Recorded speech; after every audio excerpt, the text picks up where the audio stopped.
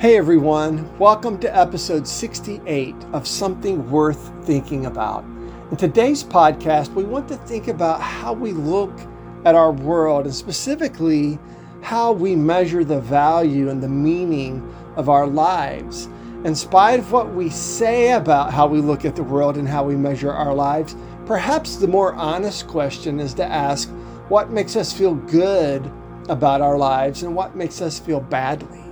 In other words, what makes us feel like our life matters versus what brings us down. All of these are incredibly important questions worth probing, but we want to do this probing in the light of our faith, hope, and convictions that Jesus is Lord. In other words, in the light of the glorious gospel of Jesus Christ, our Lord. And along the way, we will look at both Isaiah 53 and 2 Corinthians chapter 5, verse 16 to guide us in our thoughts and hopefully to really encourage us about how we ought to measure the worth and value not only of our own lives, but the life of everyone all around us.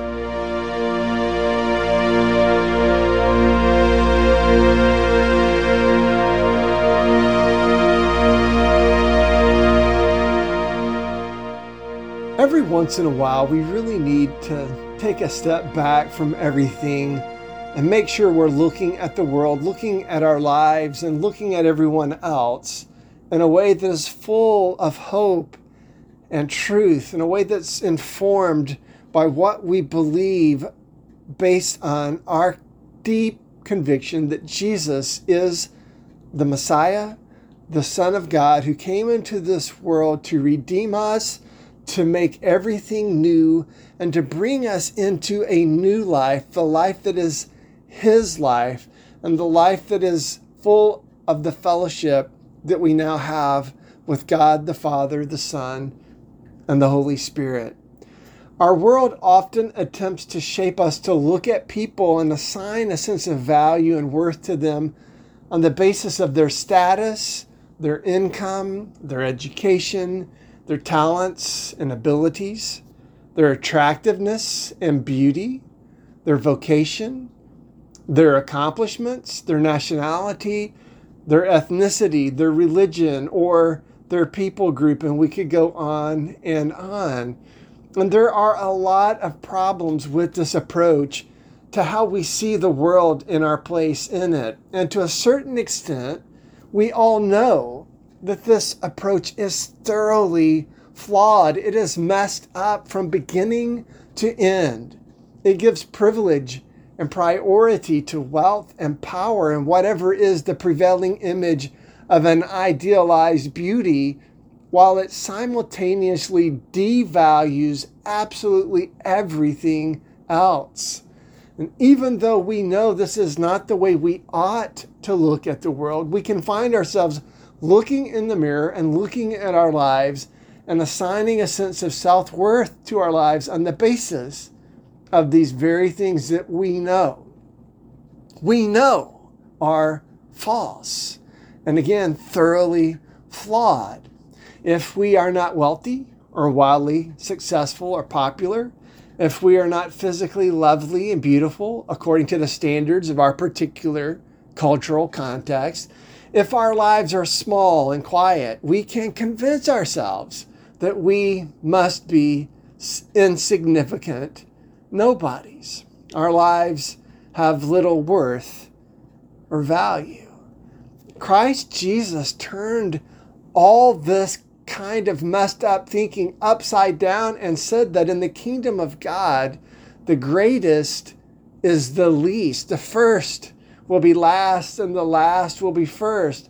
The path to greatness in the kingdom of God is to humble yourself and become the servant of all. And what is more, Jesus showed us that he absolutely meant what he said by living the kind of life that he lived while he was among us in this world.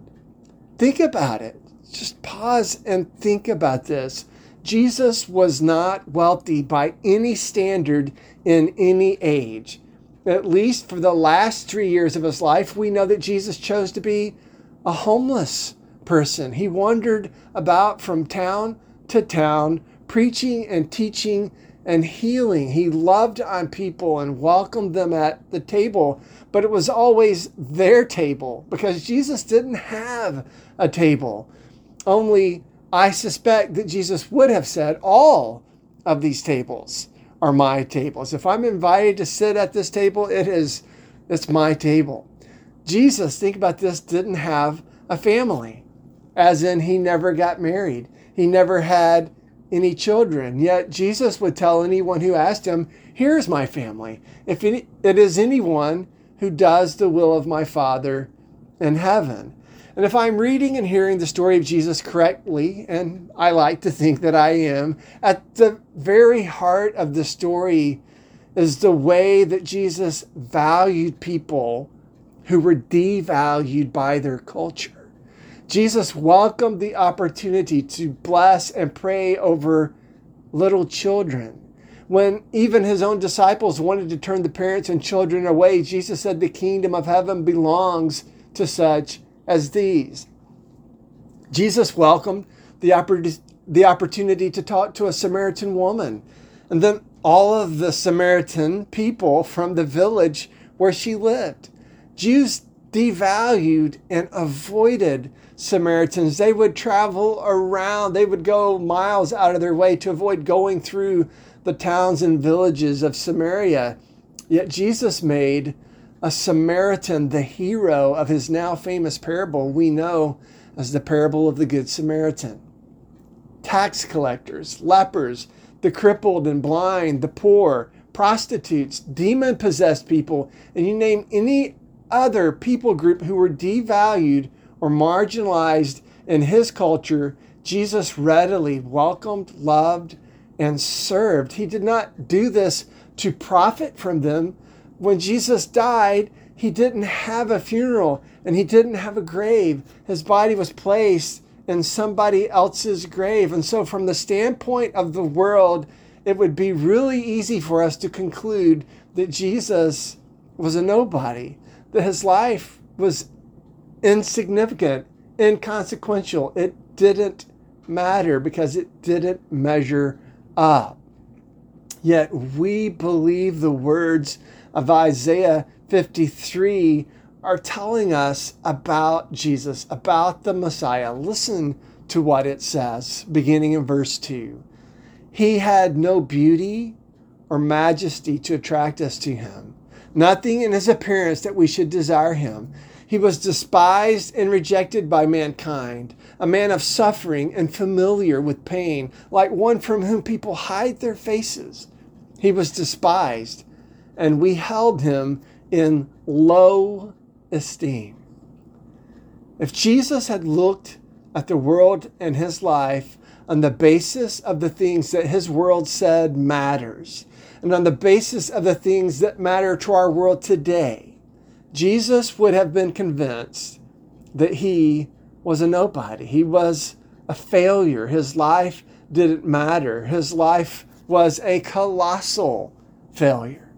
The people he thought he was there to save rejected him.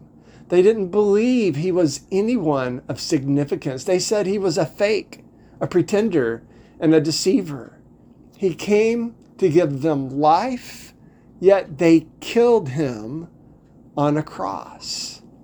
We need to affirm a simple truth here in this moment. The only reason, the one and only reason that we know the name of Jesus today is because of his resurrection.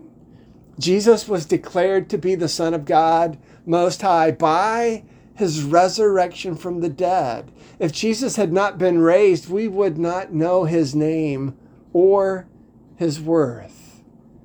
Jesus knew who he was. Nobody else really did. Not even his own disciples, even after Jesus told them, and he constantly showed them who he was. You will recall, for example, that after Jesus calmed the storm, even his inner core of disciples stared at each other, wide-eyed and shocked, and asked themselves, who is this?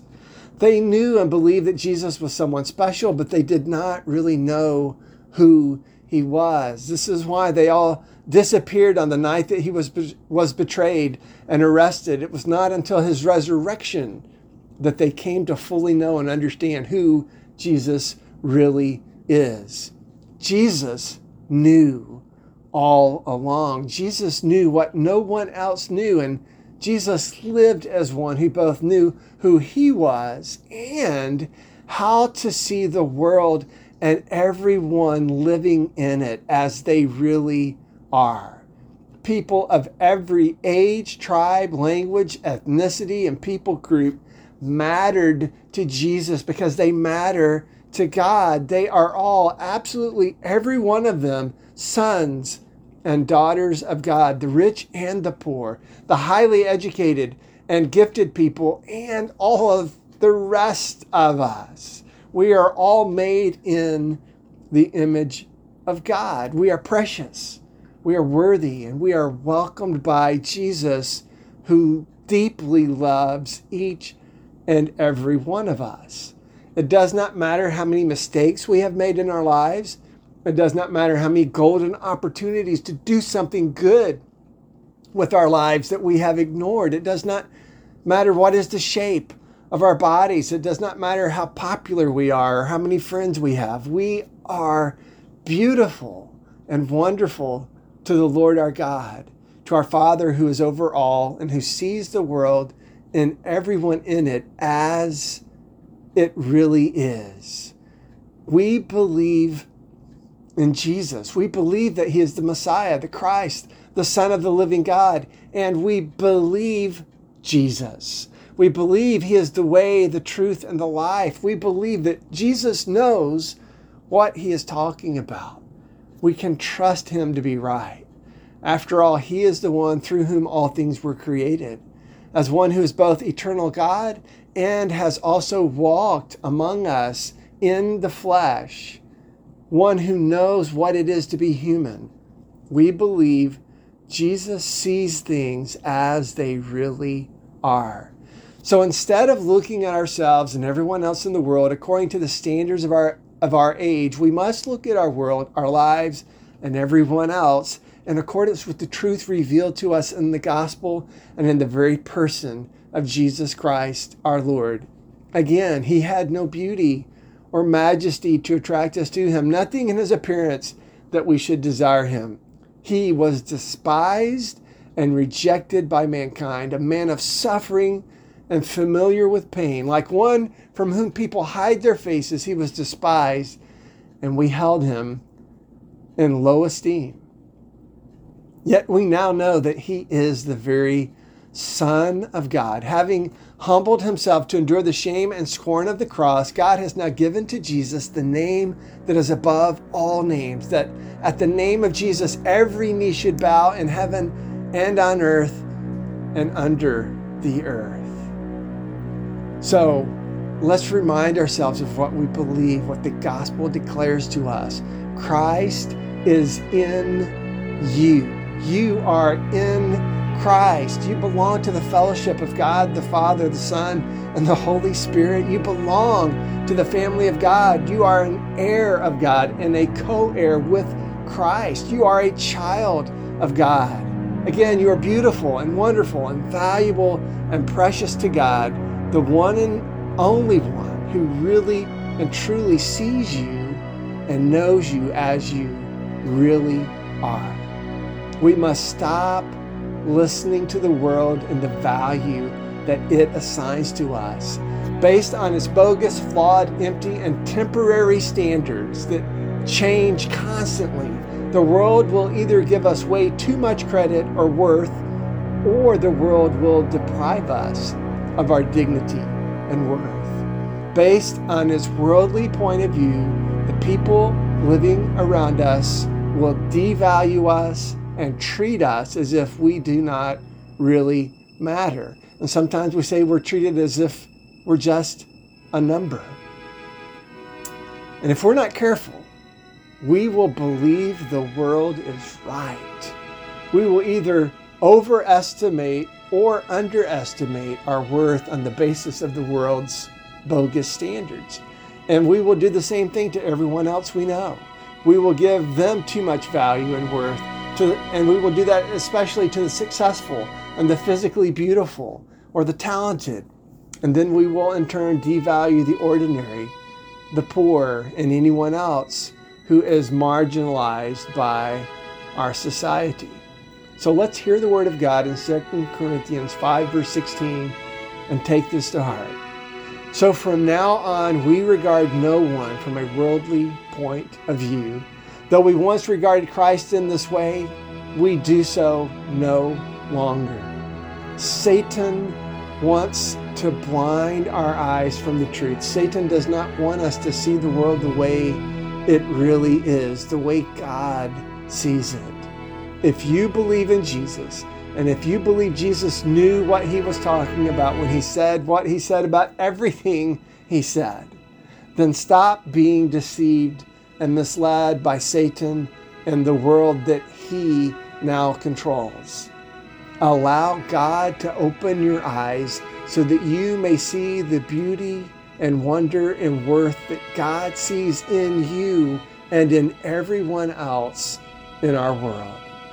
Hear the word of God one more time. 2 Corinthians 5 verse 16 from the New Revised Standard Version. Here it is. From now on, therefore, we regard no one from a human point of view. Even though we once knew Christ from a human point of view, we know him no longer in that way.